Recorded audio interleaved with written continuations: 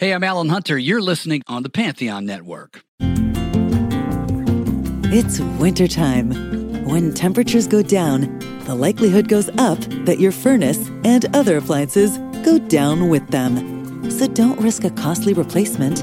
Stay comfortable with coverage on the appliances you depend on most with the Service Guard Appliance Repair Program from Black Hills Energy.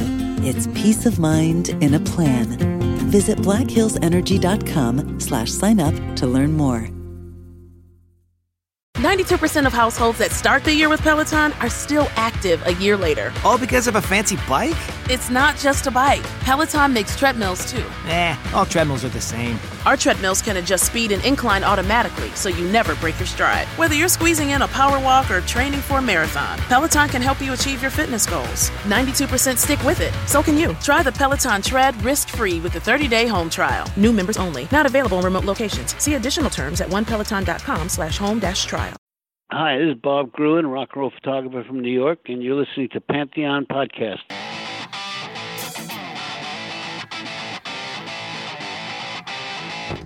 Pantheon Podcasts presents from Hollywood, California, The Devil's Music with Pleasant Gehman.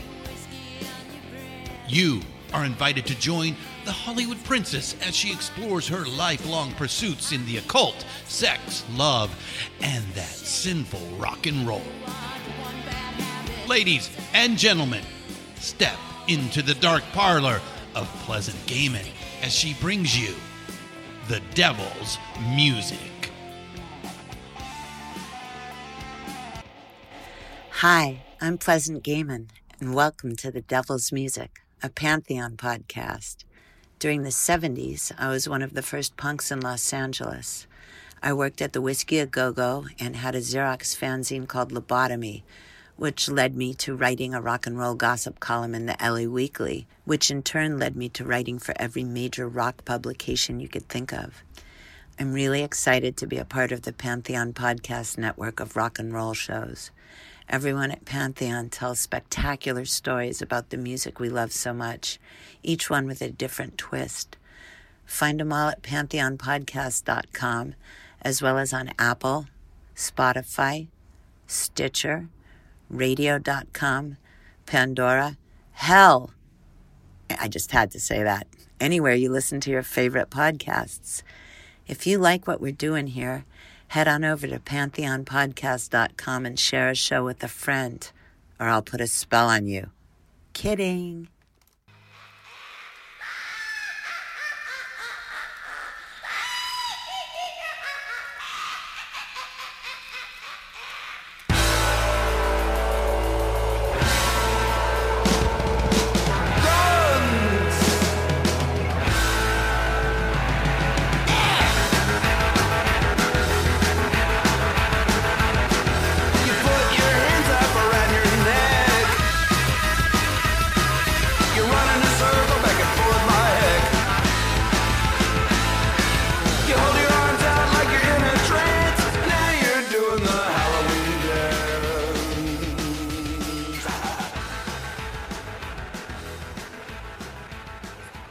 Hey, this is Pleasant Gehman, and you're listening to the Devil's Music podcast.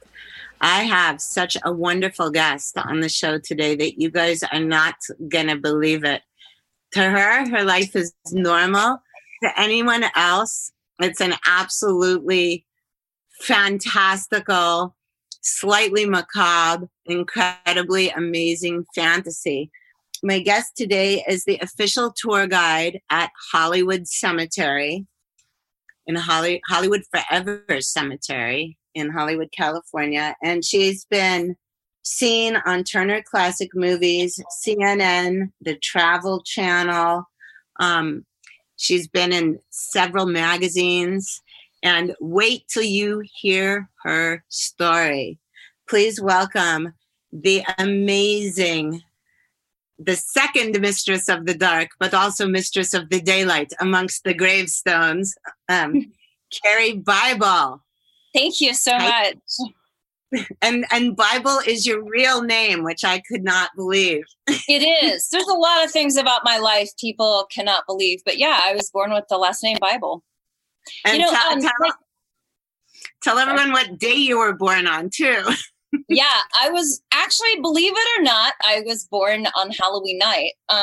You know, it's funny because over the years, I've had people suggest that I should change my last name, but I've really resisted that because the first thing is it's a very unique name and people remember it. So I've kind of just gone with it, you know, and not ever changed it. And then also, I mean, I immediately thought of Carrie, the film. Yeah, I actually went as Carrie for Halloween one year and people would be like, oh, hey, Carrie. Oh, I get it. You're Carrie. It was so funny. And the fake blood my friend dumped on my head. I have pretty pale skin. It stained my skin. So I had like these red streaks running down my whole body for days. It was such a hot mess, but yeah. Well, so I was born is the way we like it on here. Right. So yeah, I was born Halloween night, which I know some journalists over the years have questioned that. And I'm like, well, hey, call my mom. She will confirm all details, as will my dad. So how long, tell everybody how long you've been working at Hollywood Forever Cemetery. Most people think that Disneyland is the happiest place on earth. That's how I feel about Hollywood Forever. Me too. I've been there since 2002. I always tell my little origin story when I do the tour. When I was a little girl, my mom and dad are very interested in history, particularly Civil War type stuff. And a lot of our summer vacations where we went to battlefields, we went to houses, and we went to cemeteries. And I saw a lot of reenactors and different people around America going on these kind of trips. And it brought history to life because I always say that, you know, it's one thing to sit in a classroom and have someone talk to you about history, but when you stand on the soil where that history took place, and especially if you have a pretty wild imagination, which I do, you know, it really brought it to life for me. And as a little girl, I fell in love with classic Hollywood. My gateway drug into it was the Universal horror films. So I didn't like Barbie dolls at all. I liked Bela Lugosi and Boris Karloff. And those were my girlhood heroes. Me too. And I could never figure out with all of us. Who was hotter? I can't even tell. Like it varies from minute to minute. You know, it's funny. When I was a little girl, I loved the Addams Family and the Munsters, and I couldn't decide which one I loved more, which I spent a lot of time thinking about that when I was a kid. And my ultimate conclusion was, well, I thought it would be really handy if the Addams Family could live on one side of my parents' house and the Munsters could live on the other. So I could kind of go back and forth between the three residences at my leisure. So that was really my dream scenario when I was like 7. So. Yeah, me too. Except that I always thought Gomez was a little sexier than Herman Munster. Though. This is true. I'm with you on that. Yes. Yeah. I kind of had a thing for Lurch. Oh my God. Okay. Yes. Lurch. There used to, I mean, who didn't? You, right? Like, Lurch was so sexy. And then also I'll tell you some really deep, dark, I mean, God only knows what anybody would say if I told this to like, you know, a counselor or a psychiatrist or something. But I was absolutely in love with Thing, but you know, the hand, because I liked his personality. And then I was like, it doesn't even have a face. And I was like, oh, but he's so dreamy. I think that's awesome. Yeah, I was a strange kid. At one point, I took, when I was a little girl, Cabbage Patch Kids were the big thing. And I took a Cabbage Patch Kid and put it in a wooden box and made my cousins foul past it and made them play funeral with me. Of course. God bless. Huh? Yeah, I said, of course you did. Of course I did. You know, God bless my mom and dad, because I have to say they are the most loving and supportive parents I could ever have asked for in a million years. And a lot of parents would have declared me super weird and probably been kind of horrified. But mine were like, well, if that's your passion, then go for it. If you like Dracula, we'll get you books at the library. If you like Frankenstein, all right, go watch Frankenstein movies. I mean, they didn't see it as bizarre. They just kind of let me be who I am and just totally encouraged and embraced that. And I will forever be eternally grateful to them. And wait, didn't you either grow up by a cemetery, a different cemetery, or now your parents live at one? Kind of both, actually. I grew up, my dad worked at Love Field in Dallas and my mom worked in Fort Worth. I was born in Fort Worth. So my brother and I, we lived around the corner from Blue Bonnet Hills Cemetery in Colleyville, Texas, which looks absolutely nothing today like it did when I was a little girl. And my brother and I used to ride bikes in the cemetery. It was like around the corner down the street from our house. And that's where we learned to ride our bikes. And then my family moved to Georgia in 1997, and my mom and dad lived directly across from a cemetery in Georgia. And they're even on the death committee at the funeral committee at their church. So anytime someone at their church dies, my mom and dad plan the funeral dinner. So I joke with them that they're extremely on brand, you know? Yeah. It's either that or it's totally hereditary. My brother and I used to play in the cemetery and ride our bikes too. This was in Connecticut at Indian Hill Cemetery.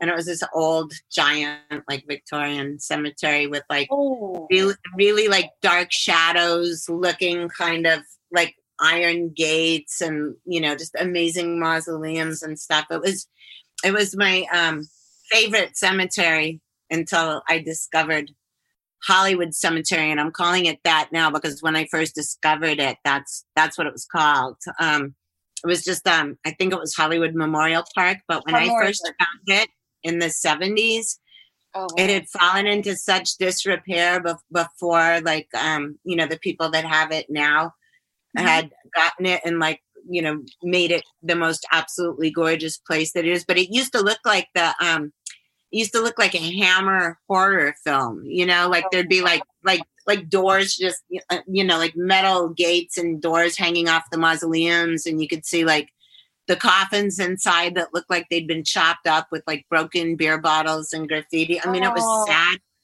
That part was really sad, but it was also kind of cool because I was a, you know, juvenile delinquent.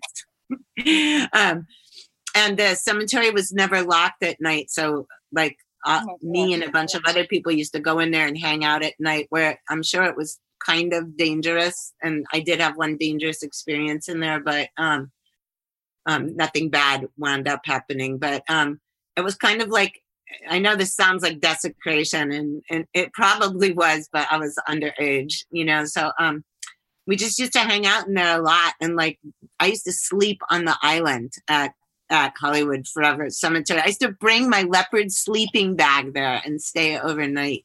Oh my gosh. Wow. And huh? What were you saying? That must have been a very different world with a lot less crime. And it was way different.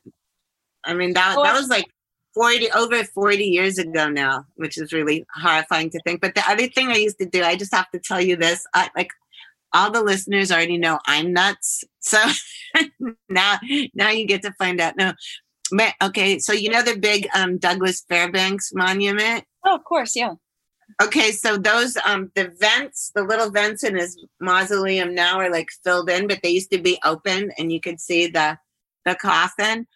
And so my favorite thing to do, and I really believed in this. I mean, this is insane. Was like I used to go over to the vents and squash my face into it sideways and just open my mouth and just go, because I thought I could like inhale movie star DNA and get it into myself. Funny. Yeah, I know. Okay, but so let's go on to more modern times. And you, I think I was talking about my origin story or something. All right. I derailed us like a train wreck. It's okay. So anyway, I never lost my love of classic Hollywood or of film in general, and I got a film degree from what was then College of Santa Fe, and I moved to Los Angeles in the year 2000, and I visited the cemetery and just fell absolutely insanely in love with it, as I hope everybody does, whoever comes there.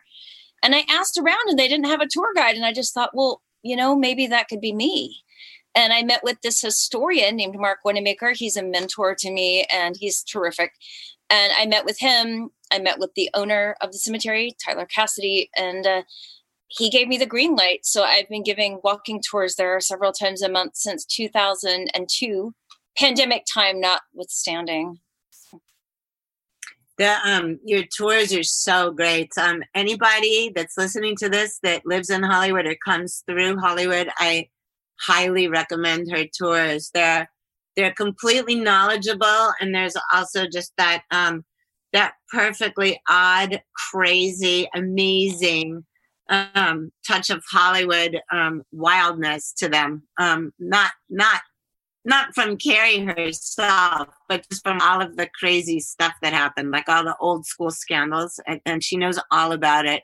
And it's just amazing. And you also have a really incredible co-tour guide who I have the biggest crush on. So let's talk about him. My boy. Well, about a year ago, I was, my black Labrador had passed away. He was 13, but it was still just very devastating because that pup was my world. And he was a black lab. And about a month or two after his death, this black cat started showing up on my tour. And what he would do is he'd hear my voice. And at the sound of my voice, he would run like crazy and jump on top of Cecil B. DeMille's crypt. And he'd run up and down the crypt. And then he'd start following the tour. And I wasn't even giving him food at this point. He would just follow me around. And I started calling him Close Up, like the line in Sunset Boulevard, I'm ready for my close up, Mr. DeMille. And plus, he loves the limelight. He loves attention. So it just seemed like a perfect name for him. And then I started petting him. And I was really kind of surprised when I did, because I've always been really allergic to cats. So I petted him, and then I looked down at my hands. They were not red. They weren't blotchy. I wasn't sneezing. Like, mysteriously, I wasn't allergic to this cat, which normally I would be. And so we kind of became buddies, and he follows me around the cemetery. He's taken my tour, almost every week for like a year, except during, of course, my forced hiatus when the pandemic first hit. And I bring him food, and I bring him treats, and I scratch his head. And we've posed for 2 different sessions with a portrait photographer. We've been featured on the Furry Friends episode of Hollywood Graveyard. And he's my little sidekick. I love him so much. He's so handsome. I was introduced to him by his street name, which was Valentino. For anyone that doesn't know about Hollywood Forever, there's it's a beautiful large cemetery, and there's a number of ducks and swans and peacocks, and there's at least 3 feral cat colonies there, but they're all very well taken care of by Luke's Paws and some other organizations and independent people. So they're all super healthy, and they're protected in the cemetery, and spayed and neutered too. Yeah. And vaccinated. They get their babies got everything. All the stuff. But yeah, so anyway, Close Up, aka Valentino, is the hottest number to stroll down Santa Monica Boulevard in Hollywood ever. He's so handsome. He's so handsome. I'm sure every girl or man wants to go in there and just take him home, because he's also so tame, and he's smart, and he really looks like a miniature Black Panther. He does. You know what's funny? I'm working on an idea, if fingers crossed it can happen. I realized some of these caretakers actually pay out of their own wallets to feed the cats, and that's got to add up considering the sheer number of them. So I got this idea of doing a 12 months of close-up calendar. I'm going to see if it happens, but I got my pal Diana Lundeen, who's an incredible pet and portrait photographer, to come down and take pictures. I had my friend Joanna Ramos, who does a Charlie Chaplin impersonation that's incredible. I had a Santa Claus come out, and we all came out really early on a Sunday morning to try to do this shoot. And when you're shooting a feral cat in a cemetery, you kind of don't quite know what's going to happen. Close-up posed like a professional for 2 hours straight for a session. I mean, what feral cat does that? I mean, he's so professional. It was hilarious. He was ready for his close-up, always. He is so professional. In fact, when he saw me, he ran up and just started doing his thing. He's got such a neat personality. Everybody that's taken the tour just falls in love with him. Oh yeah, he's got his own Instagram too. I'll make sure to put that in the notes here, because if you guys see Close Up, you will fall in love too. So be careful petting him, because he is a feral cat, and they can be very mercurial. Yeah, Yeah, because he's used to getting spoiled by the ladies. No, I'm just kidding. He loved women. This is true. Let's take a little musical break for a second, and we will get right back to the fascinating Carrie Bible.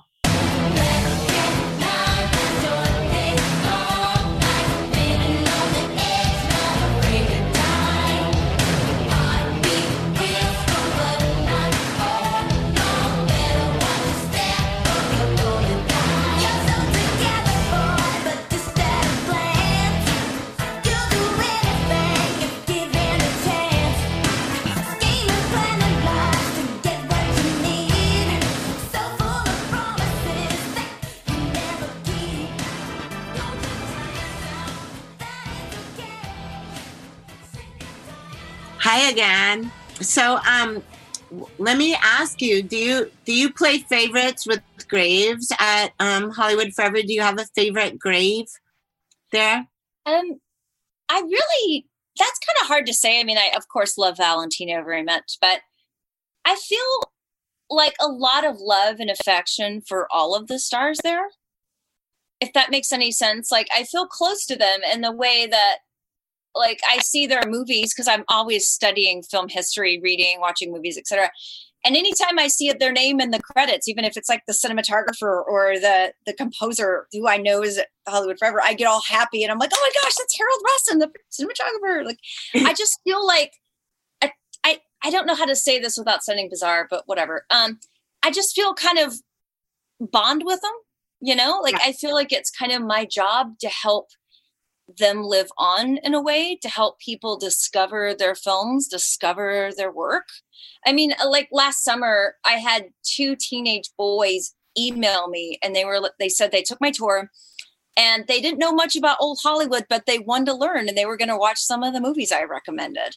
And I thought, okay, that's why I got out of bed this morning. That's why I did that tour. So it's really, I just feel like honoring them and helping them live on is the job. And that's really good. What's the favorite, or one of the favorite wild stories that you tell about one of the graves? Like the real life stories. Well, there's so many. I mean, God, well, Virginia Rape's story is obviously very interesting, and that always is very a kind of a profound story. She was the woman who died after the party thrown by Roscoe Fatty Arbuckle. One of the things I try to do on the tour is to kind of get people to see these luminaries in perhaps a different light. And over the years, Virginia has been very badly tarnished and badly treated, and I think that that's really wrong-headed, and I feel like she deserves kindness, she deserves dignity, and she deserves to be treated like a human being, which a lot of these accounts have not. They sort of, and this happens in high-profile criminal cases of all varieties. You know, the victim is kind of treated like an afterthought and kind of like their story and their life doesn't really matter, and it does. Yeah, like the Black Dahlia kind of, because everyone's obsessed with her, but like then they'll say she was just like a starlet / prostitute or something. You know? They tarnish them and just treat them like their lives are inconsequential. And I think that's really terrible and wrong. I mean, these were human beings. They were loved and they were real. And I try to talk about Virginia's life, Virginia's achievements. And she was a fashion designer. She was a model. She was a world traveler. She gave an interview to a newspaper about ways women could create jobs and opportunities. So she's kind of an independent, free-spirited young woman and definitely ahead of her time. But at the third trial in particular, Arbuckle's defense team went on the attack and they were calling her a drunk, a tramp, a whore, saying she had venereal disease, had abortions, etc. Other than the drinking, which, let's face it, a lot of people did, there's no evidence to back up those other allegations. It's a blame the victim strategy. We can say what it was. Was it like a rape? It was a rape trial, yes? Actually, it was murder. He was charged. Right. He was charged with murder. Because then she got peritonitis. Is that right? Peritonitis and a ruptured bladder. It was reduced down to manslaughter at the end of the day. And the thing about this case, too, and about a lot of things, is people kind of want really black and white, easy answers. And life is so gray and so complicated and so nuanced. And that case is as well. There's a lot of layers. There's a lot going on. There's a lot of historic context. And so there's only one book that I recommend, and it's called Room 1219 by Greg Merritt. And that's the only book I think that does this case any real justice. That sounds wonderful. It's fair to Arbuckle. It's fair to Virginia. Like, it's fair to both parties. And at the end of the day, there's a film preservationist and historian and doctor that I really respect named Tracy Gossel. And I asked her about this case, and she thinks that it was a glass catheter, which is what they would have used at the time, that burst Virginia's bladder and ultimately killed her. Wow. Yeah. That's crazy. Yeah. I had heard like champagne bottle or whatever, like. Yeah. But I think it's one of those things that we're never 100% going to get to the truth. We can get fairly close to the truth, but again, I think a lot of that information is sort of lost to history. Yeah, I know I don't know as much about that case as you do, but I remember reading about it in Hollywood Babylon, like the first time I read it. And then I was Kenneth Anger is awful. He's such a cruel person. And I kind of like that bitchy queen stuff, but I mean, yes, I can totally see it. Yeah, he's really, it's really done a disservice though to all of those stars he wrote about, because what he said was most of it outright lies and people believe it. And I feel like these people might have just been, quote, mere movie stars or sex symbols, icons, bombshells, whatever, but they were people and they deserve a measure of respect and dignity and truth. And his books had none of that. So it kind of creates a lot more work for people like myself who want to tell the true story. And also, I think the truth is more interesting anyway. Yeah, the truth is always interesting. I mean, especially also when Hollywood Babylon came out, there was no internet. So like if you read something like that, when the first edition was out, you'd have to be like, oh, this must be true, unless you, had time to go to a library that might have like, film books or like movie archives and try to find that out. But so let's talk some more about tell people that don't live in LA or haven't been to Hollywood forever about Mel Blanc's grave, because that just cracks me up. Oh, it's a headstone, and it says at the top, "That's all, folks," which is appropriate because Mel was the voice of the Looney Tunes: Bugs Bunny, Porky Pig, Pepe Le Pew, Foghorn Leghorn, etc. So. And it's always covered with toys. I love that. Yeah, people even leave carrots there sometimes too for Bugs Bunny. But the irony is, Mel Blanc was allergic to carrots. Oh, really? Oh my God. Yeah. That's hilarious. But maybe now that he's dead, since you're not allergic to cats anymore with close up, maybe he's not allergic to the carrots that get left on his grave. Stranger things have been known to happen. What can I say? Let's take another break for a song, and we will come right back with Carrie by Ball.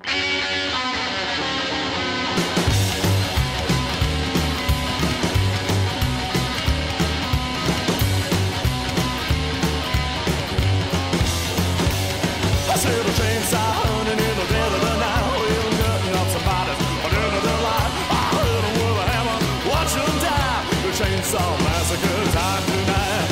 Where you gonna run to? Where you gonna hide when you're hanging from a hook? I'll skin you alive. Where you gonna scream for me as I watch you die? Well, no shit. I see the finger looking good, baby. Game on some skin. Well, tear it off, y'all. Hey, Carrie, here we are back again. So I got to ask you about a couple of other things. Tell me the Nosferatu story you were sort of alleging to.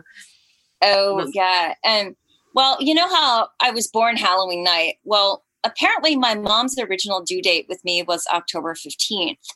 And I didn't show up. And I don't know why they did this, but they just waited and waited and waited. And then they tried to induce labor on October 31st. So my mom had to basically sit around for quite a while to wait on me to get here. And I still wasn't coming out. And finally, after an emergency C-section, I was born. And my dad told me that apparently the fingernails are the final thing to grow on a baby. And then when I was born, I had these giant long claws because that was like the last thing to grow. And I was in there for so much extra time. And I'm really bummed nobody took a picture of that, because I would love to see a picture of myself as like Nosferatu baby. I think that's awesome. I know if you were the mom that gave birth to that, I know that you would like waste a lot of your iPhone storage on that, and so would I.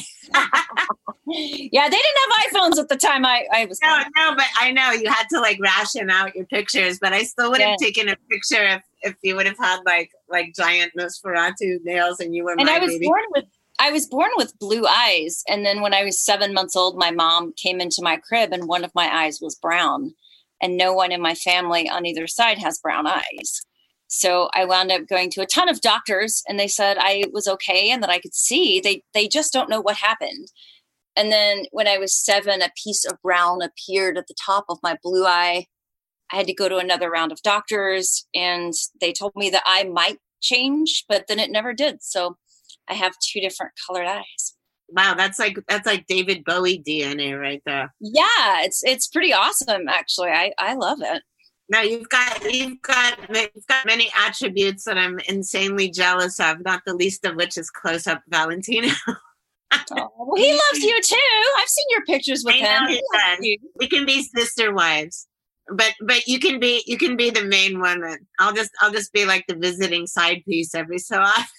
I'm all about sharing the love. As many people it can love him. That's cool. I don't want to hog anything to myself. So, have you ever seen a ghost at Hollywood Forever? I haven't. I get that question asked pretty often, and here's my take on this issue. I'm of the opinion that if ghosts exist, they're going to show up in a place that had to do with their life, and not where they wound up being buried. So I think actually they wouldn't come to a cemetery. And I've had several of the ghost reality show people take the tour. And I just kind of, I don't know, they'll have their equipment and they'll think they heard or saw something. And I just don't think ghosts are like dogs and they come running when you call their name. I just don't think it works like that. Like if they exist, they're going to show up at 3 a.m. when you get up in the middle of the night and have to pee. That's when they're going to visit you. That's exactly right. The one ghost story I have actually that has nothing to do with the cemetery. If you want to hear it, that is. Of course. Okay. Yes, I want to hear all about it. I love silent movies. It's one of my great passions. And when I first moved to LA in the year 2000, the silent movie theater was open like 5-6 nights a week, and I would go almost all the time. And that place was haunted. Yeah. I'm getting to that. Yeah. I'm friends with Dave, who at the time was the projectionist. And on Saturday nights, we kind of had a routine. Dave would show the movie, I'd watch it, and then he'd clean up, rewind the film, and then he and I would walk down to Cantor's and have like a late night Saturday dinner, and that was like our thing. And so one time I was waiting on him and I was sitting in the projection booth. The whole theater was locked up like Fort Knox. We were the only people in there. And for those of you who aren't familiar, the former owner, Lawrence Austin, was shot in the head and murdered in the late 1990s. The concession stand girl was shot, but she recovered. And they caught the man who did it. He is in prison now. And the man who hired him also is in prison. In any case, there had been all these rumors throughout the years that Lawrence Austin haunted the silent movie theater.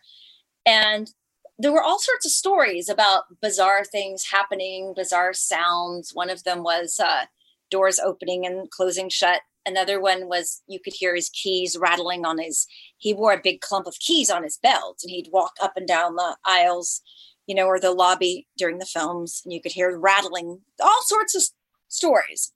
And I never gave credence to these things. Again, I'm kind of, never gave it credence. Well, one Saturday night, I'm in the projection booth. Dave's rewinding the movie, and we hear this really loud key rattle. And he's every bit as skeptical as me, and we both freeze. And our eyes are huge, and we're just staring at each other. And Dave goes, "Carrie, where did you put your car keys? I said, Dave, they're in my purse. He goes, where did you put your purse? And I said, the other side of the room.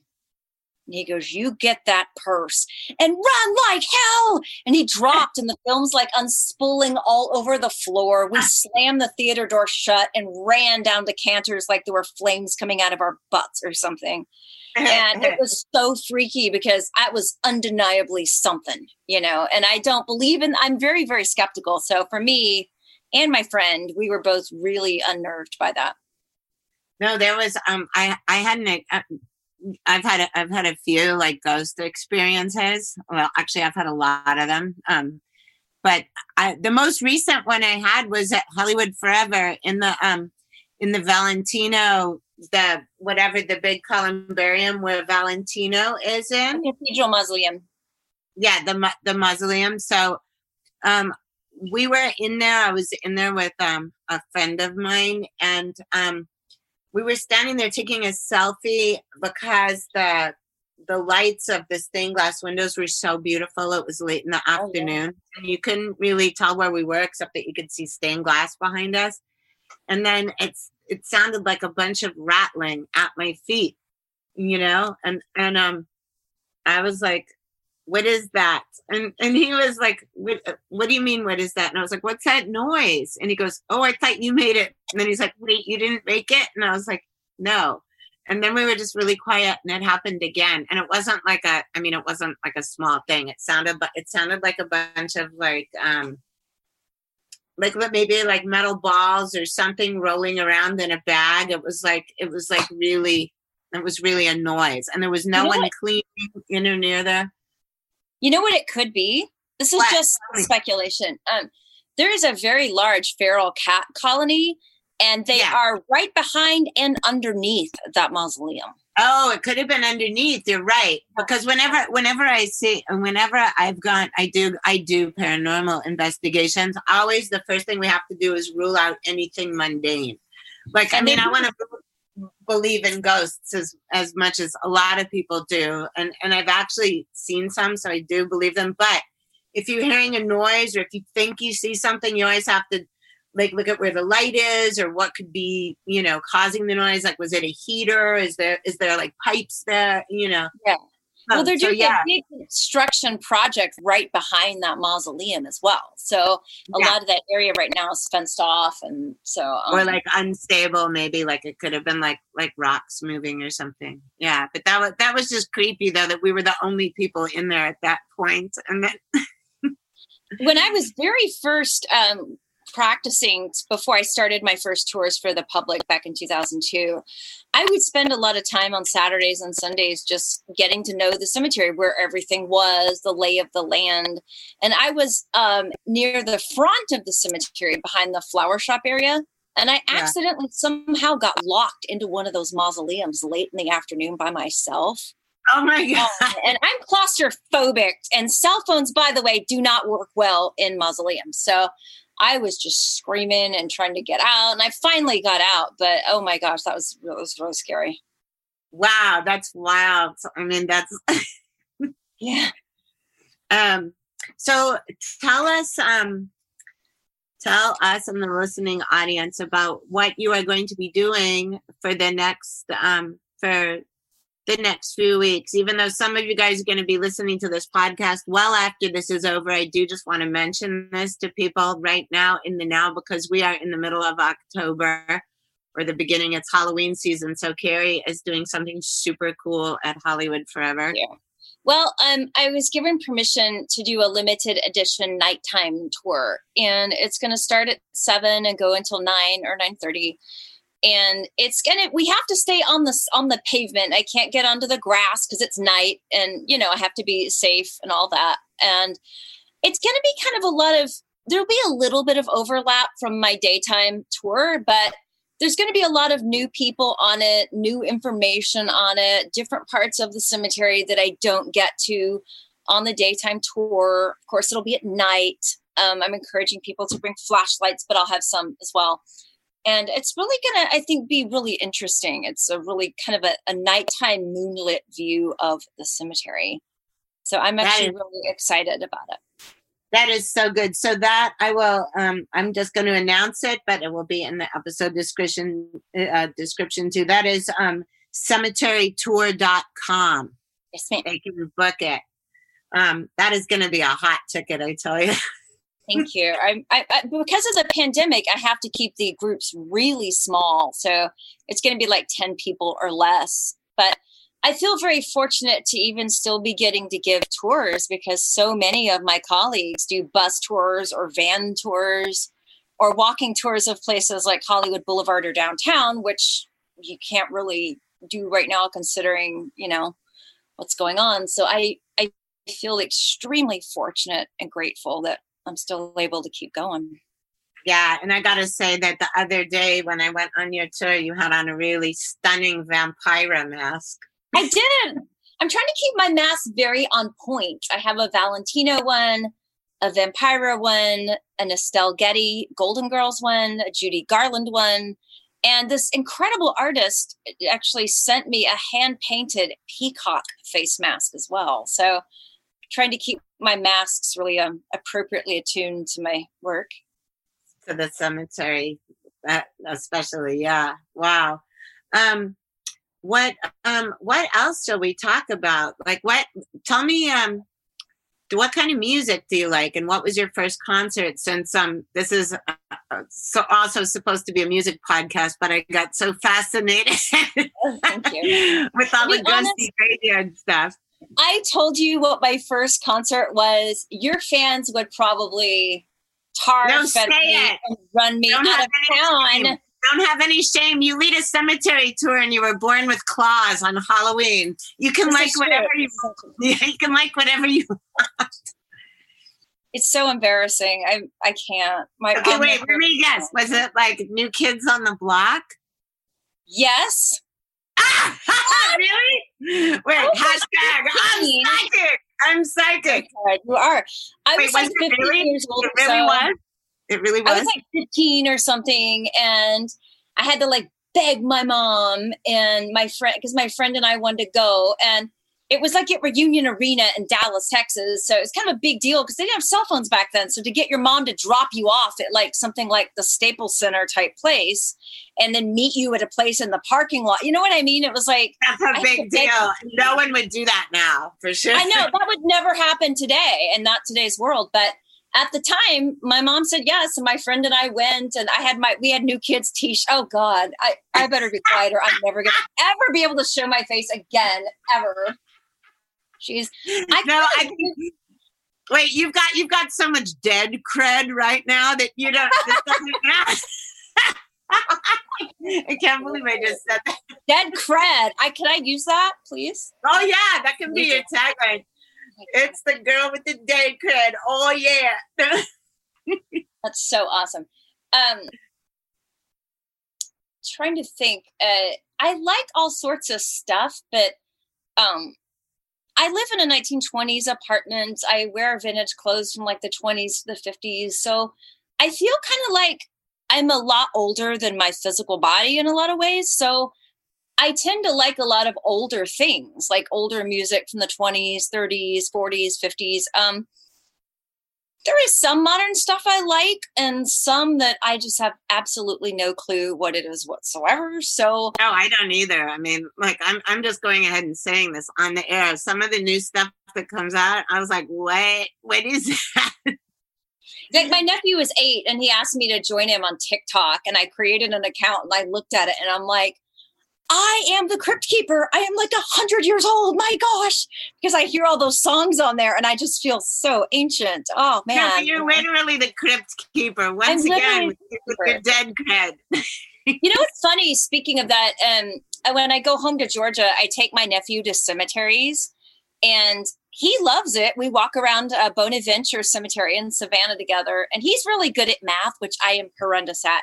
So I just walk around pointing at the graves and I go, all right, Jack, when they die, when did they die? What year? How old were they? And he just looks at them and immediately tells me how old everybody was when they died.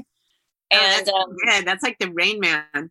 He's a smart kid. And I take him to cemeteries and, this is, I actually picked out my own grave this year. That's kind of something. Oh yeah. Yeah. At Hollywood Forever, right? Yeah.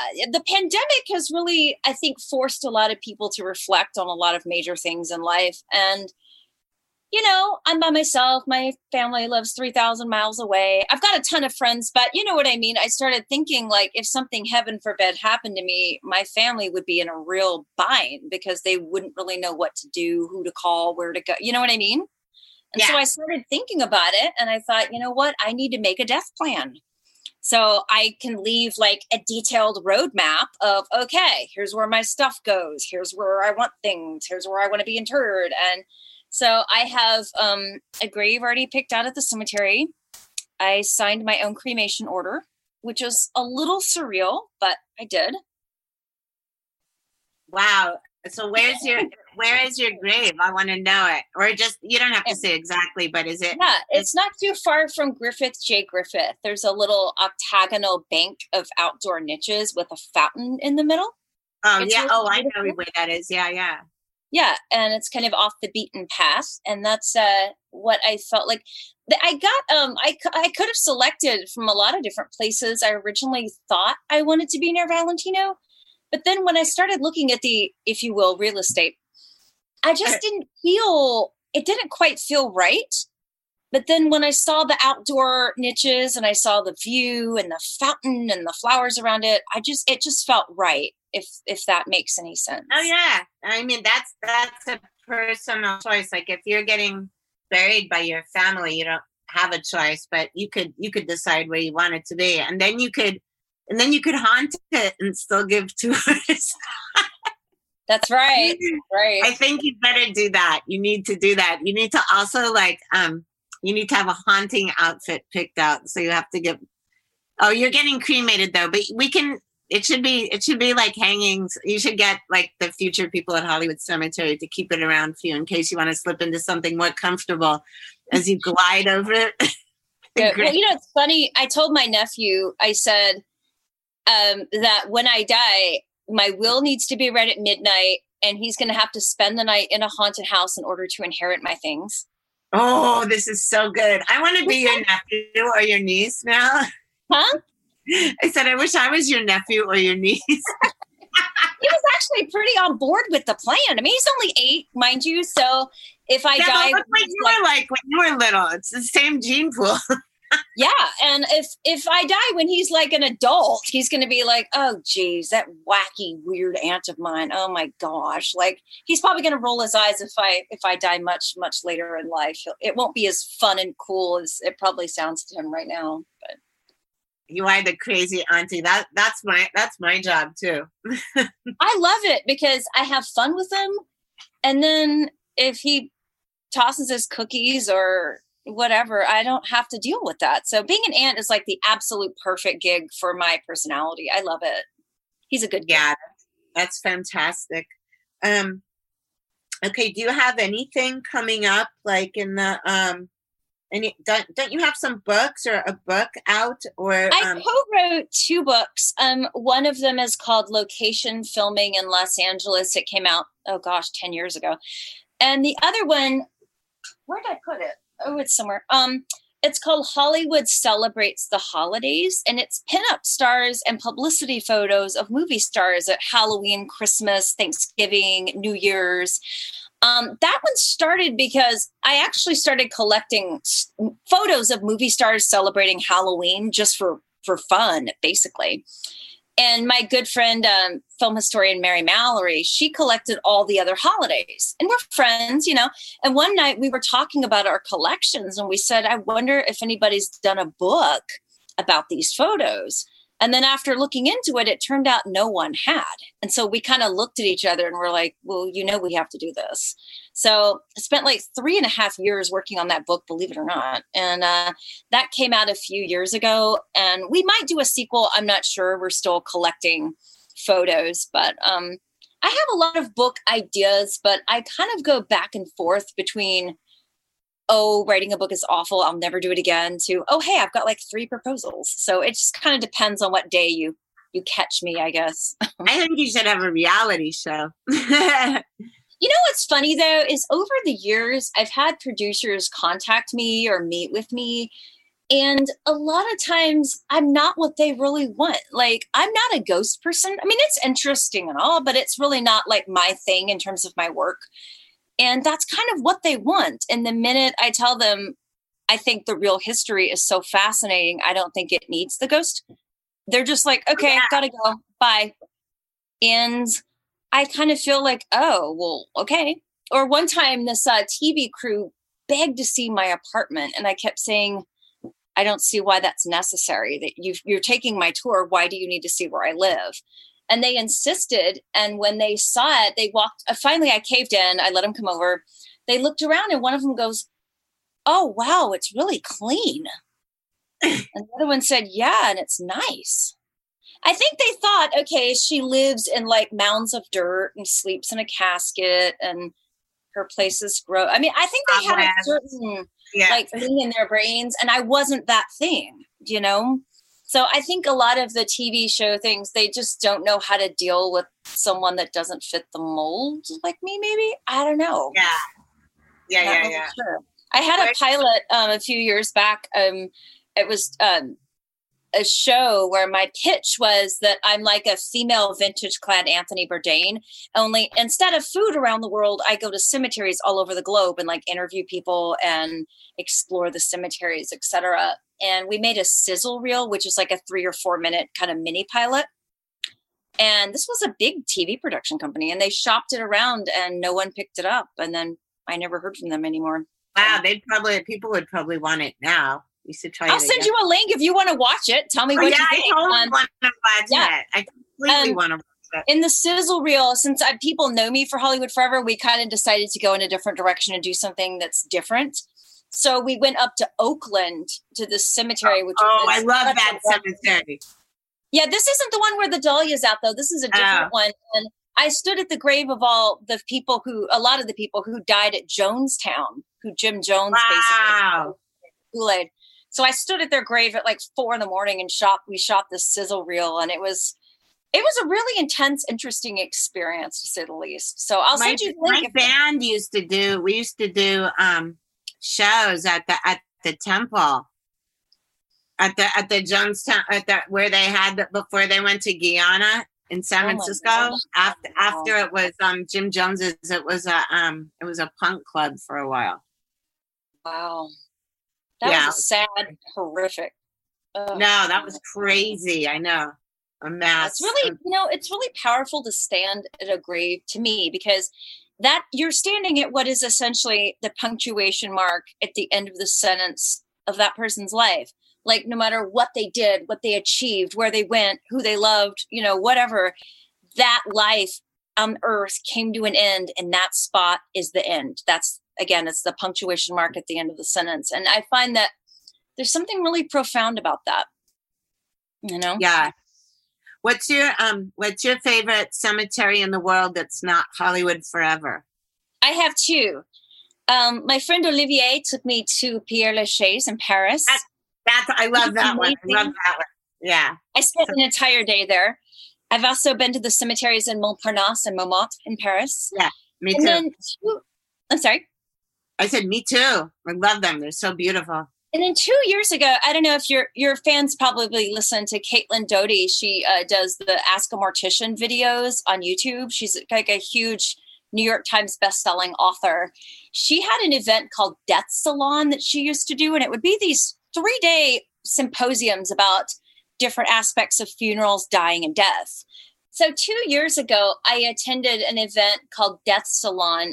Many of your fans may be familiar with Caitlin Doughty. She is a New York Times bestselling author. She does the YouTube video series Ask a Mortician. And she's really a leader of what is called the death positive movement.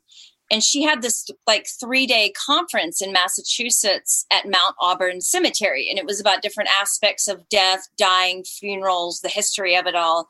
And my friend Jenny and I went, and Mount Auburn Cemetery was spectacular. I'd never been to New England before, and the leaves were changing. There was a soft rain falling. I got to take a tour of the Mount Auburn Cemetery. And on Saturday night during the death conference, they had an Edward Gorey ball.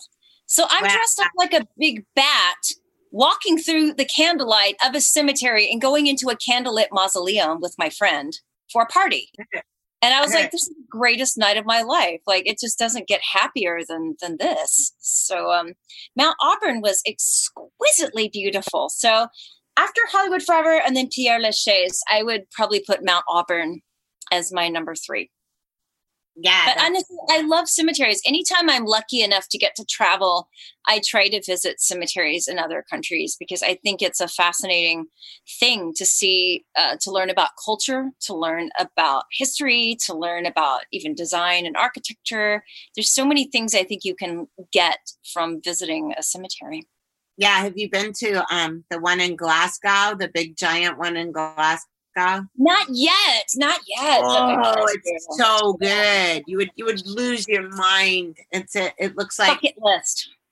Yeah, it's so good. And then also you need to go. I'm telling you this not only because I'm one of my jobs is being a belly dancer, but you need to go to the Valley of the Kings if you want to see cemeteries. Oh yeah.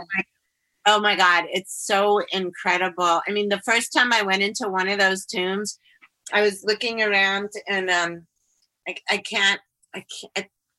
think it was Hatshepsut. I might be wrong, but I'd have to check my notes because I've been in and out of them so much.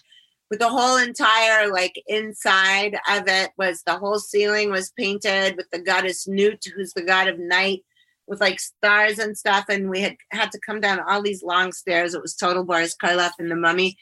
And I was looking around and I was there by myself at one point, because this was the first time I went there was 1990. It was a really long time ago. And the thing that popped into my head because of LA, I just looked around and I was like, wow, they did such a good job on this. And then there was a second, then I was like, yeah, 3,000 years ago. I mean, well, was it a catacomb? What? Was it a catacomb? No, this was one of the, the sarcophagus, the underneath graves. I don't know if technically that's a catacomb because I thought catacombs are tunnels, but this was one of the ones. Have you been to the catacombs in Paris too? Those are amazing. Did you go to those? No, I am very, very claustrophobic, badly so. I tried to go to the catacombs in Malta. And the ones in Malta, you cannot even stand upright. So you have to bend over and crouch to walk through. Oh, in Paris, they're bigger. You would probably be okay in it because I started crying in Malta. I cried and I had to leave and I had kind of a meltdown. So I'll send you some pictures of it because they're actually pretty big. I'll look at the pictures.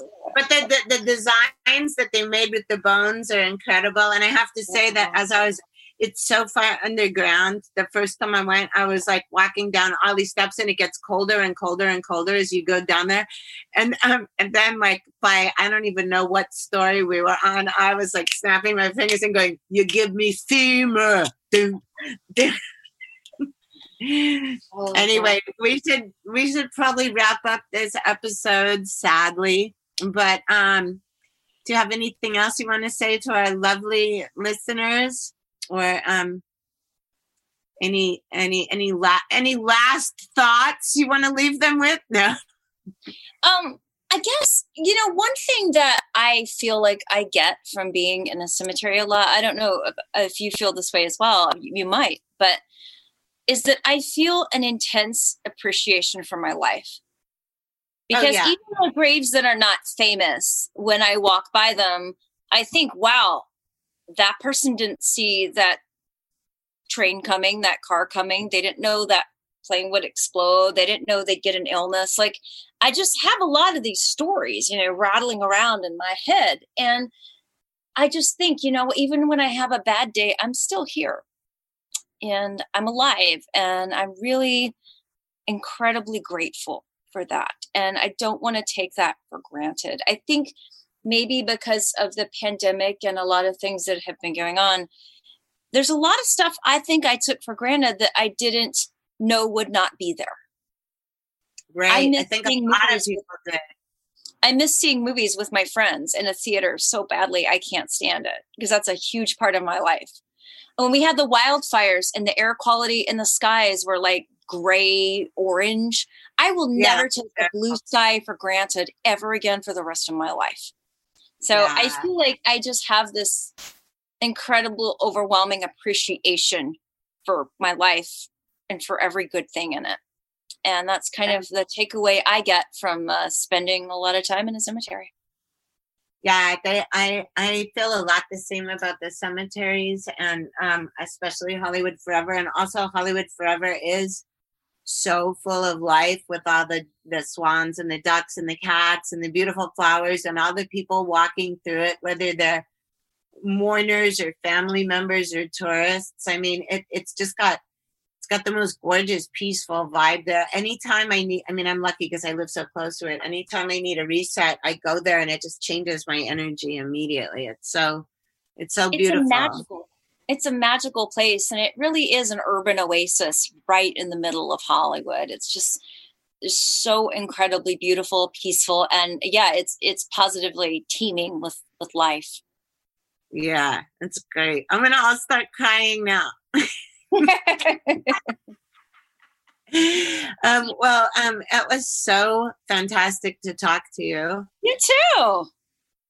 Yay. And I'll see you down there sooner or later with your boyfriend who I'm in love with. My little baby, close up. It's so funny because when I first started posting about him, I'd get so many people being like, you have to adopt.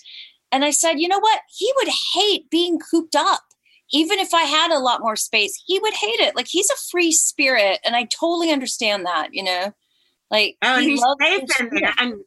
And when if anyone ever goes to Hollywood Forever and you see him, like, especially if you're going on one of Carrie's tours, he comes running from the far end of the cemetery, and it looks like the way that he runs, and he's so black, he not only looks like a rip in the space and time continuum, but like he moves like a panther, and he just like he bounds, and he's so happy, and then he just joins the tour and like charms everybody. It was funny because a few weeks ago on the tour, there's actually like 3 black cats there, and there's another black cat. It's named Jet. Well, it's got several names, but one of them is Jet. Well, Jet has another black cat has kind of started seeing Close Up get the attention and deciding that he wants a little slice of the pie. So about 2 weeks ago on the tour, Jet shows up on the tour. So I've got 2 black cats following me on the tour. As one of my friends said, Salem back in the day would have been a big disaster for me. But, yeah, right? I would have been burned at the stake too. We both would. Yeah, it wouldn't have been good. But so I had 2 black cats following me, and then Close Up just decided enough was enough. So he kind of pounced on the doppelganger, and they started hissing and swiping. And one of the ladies on my tour was like, "This is so fun. This is like 2 shows for the price of 1. I love it." So it's kind of like a cat fight where there's sort of a tour going on, you know, in the middle of it. So good. Yeah. Okay. All right. Well, you have a really wondrous and spooky Halloween season, which for you, I know is like all year round. Kind of. Yeah, same here. So anyway, it was fabulous to talk to. Ladies and gentlemen, that was Carrie Bible. Yes, it's her real name. Yes, she was born on Halloween. Yes, she is the most fabulous cemetery tour guide that walks the earth as a living person.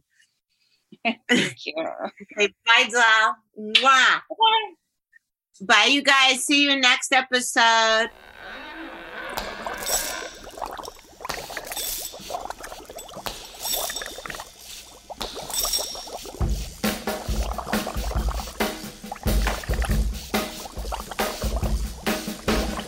Working in the lab late one night when my eyes beheld an eerie sight, for my monster from his slab began to rise, and suddenly, to my surprise, He did the mash. He did the monster mash. The monster mash. It was a graveyard smash. He did the mash. It caught on in a flash. He did the mash. He did the monster mash. From my laboratory in the castle east to the master bedroom where the vampires feast, the ghouls all came from their humble abodes to get a jolt from my electrode. The Devil's Music is written and hosted by Pleasant Gaiman. Produced by Aaron Alden. All sound design by Jerry Danielson of Busy Signal Studios. And of course, is part of the Pantheon Podcast Network. Find all of our shows at pantheonpodcasts.com. Our social presence is at Pantheon Podcasts on Facebook and Instagram. Tweet us at Pantheon Pods. All songs can be found wherever you get great music. Please pick up these important and fantastic tracks.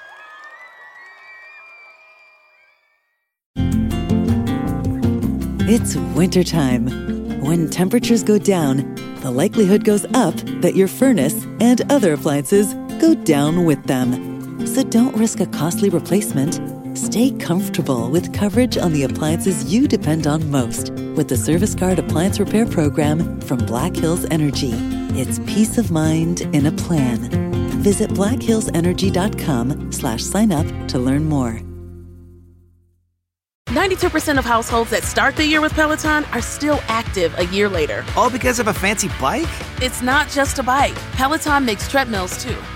All treadmills are the same. Our treadmills can adjust speed and incline automatically, so you never break your stride. Whether you're squeezing in a power walk or training for a marathon, Peloton can help you achieve your fitness goals. 92% stick with it. So can you. Try the Peloton Tread risk-free with a 30-day home trial. New members only. Not available in remote locations. See additional terms at onepeloton.com/home-trial.